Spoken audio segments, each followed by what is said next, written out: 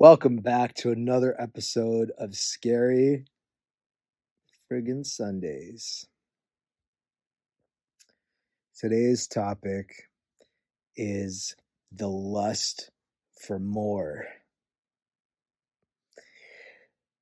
The crazy, uncontrollable, wanton desire for more. More of what, you ask? Whatever it is that one seeks. The reason that this has been on my mind lately is because I just had probably one of the best weeks of my entire life. For those of you who follow me, you probably are aware of this already, that I won a remix contest along with 3 other people, and Microsoft and Beatport flew us out to Ibiza. We got to attend International Music Summit, which is like a huge conference for dance music in the industry. We got to meet so many amazing people. We got to do live performances, including a performance on top of a freaking medieval Spanish castle in the middle of the island of Ibiza. We got to meet Jolie and Asia, the artist that we remixed. It was honestly just a dream week, a dream come true week from heaven. And I just got back and I'm feeling great. Like I feel really, really on top of the world. In fact, I was struggling to even like have a topic for Scary Sunday this week, because the whole point of this series, as you guys know, is for me to talk about stuff that I've been struggling with or going through that's typically not necessarily good stuff or enjoyable stuff, and like, how I'm dealing with it. But honestly, I just had such an incredible week. But one thing that I have become aware of is this sneaking feeling since I've been back, this very, very subtle, very sneaky feeling of dissatisfaction that has been sneaking up on me because I just had like such an incredible peak experience, high week. And now I'm kind of back to, I love my life. So it's not like I'm back to my like shit life or whatever. Like I love my life as it is, but I'm back to my routine, let's say. And like, today's Sunday, tomorrow I'm going to wake up, and just like get back into my flow. I already did today actually, but just back into my flow of working out, meditating, making music, practicing guitar, practicing vocals, like dealing with life stuff, responding to emails, like all the stuff that isn't super fun necessarily, that I was kind of just like not doing last week because I was just soaking in the experience. And what's been coming up for me a little bit today, especially, which I think probably a lot of people can relate to because it's kind of just a general like Sunday thing in general, is this feeling of like comparing an incredible high experience you had to your normal life and starting to like feel like, okay, now that you've been exposed to like how awesome life can be or how awesome an experience can be, it can be very easy for a part of us to sneak up and start to believe that our regular life is like kind of sucks now or is kind of boring because we're now comparing it to this way crazier, like way, insane thing that may or may not even be sustainable and may or may not even bring us long lasting happiness, because as humans, we're constantly on this hedonic treadmill of getting used to things and,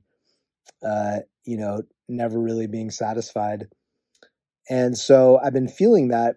And I think what I'm doing to deal with that lingering feeling of like comparison to the awesome experience I had, and this kind of clinging feeling or like clinging craving for more of that, which, that when you have that, like when you get hooked like that, that's where the suffering begins, because now instead of just enjoying what's in front of you, you have this idea in your head of like what your life should be like or what it could be like. And you kind of put off your satisfaction or happiness until you get to experience that crazy peak experience again, which, as we know, is not a really sustainably happy way to live. So I think like what I'm doing to deal with this is just trying to remember and have an awareness of the fact that this is a dynamic, like this is a part of being a human, and not judging myself for suddenly craving like that level of adventure in my life. that acceptance in and of itself does wonders, because it no longer becomes an adversarial part of myself that I'm trying to fight against or push against. It's just something that I can accept and integrate.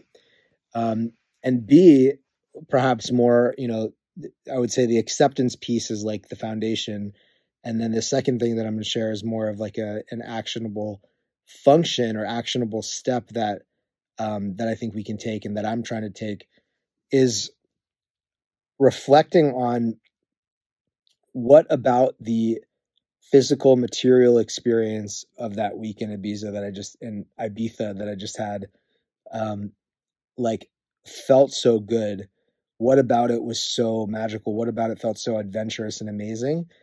And trying to boil down the qualities of the experience rather than getting hung up and fixated on the actual physical sensory experience, which I can't replicate right now because I'm like back in Connecticut.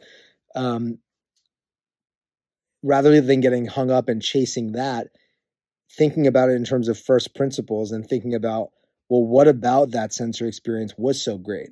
And if I just think out loud, like part of why I loved it was like, it was really sunny and I was outside a lot. Like, okay, so that's a first principles thing that I can draw from that.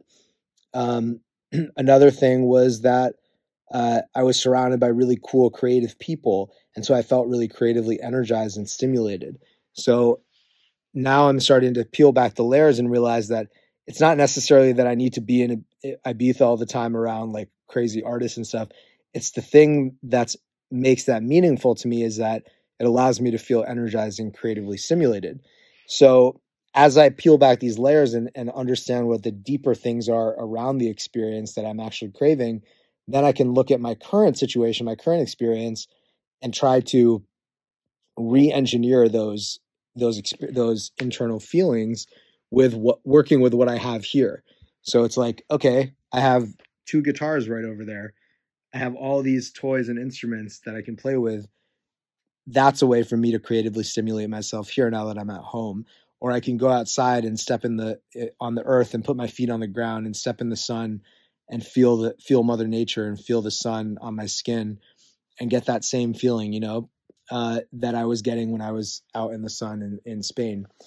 And so I think that's kind of how I'm dealing with this sort of comparison to this like peak experience that I just came out of. And I think that that's a really healthy way to always think about, like, whenever you have an experience that's like so amazing, instead of just settling it like, instead of like chasing that experience over and over again, trying to think like 1 or 2 layers deeper into, well, what about that experience made it so amazing? Like, why did I find that so amazing? And then trying to incorporate those deeper motivations from the experience into your life, which I think, a lot of those things are more available to us even in our everyday normal, quote unquote, mundane or monotonous lives than we may give them credit for, if we just do a little bit more of that upfront work of trying to figure out what about the sensory environment around me is making me feel this way, and how can I do that for myself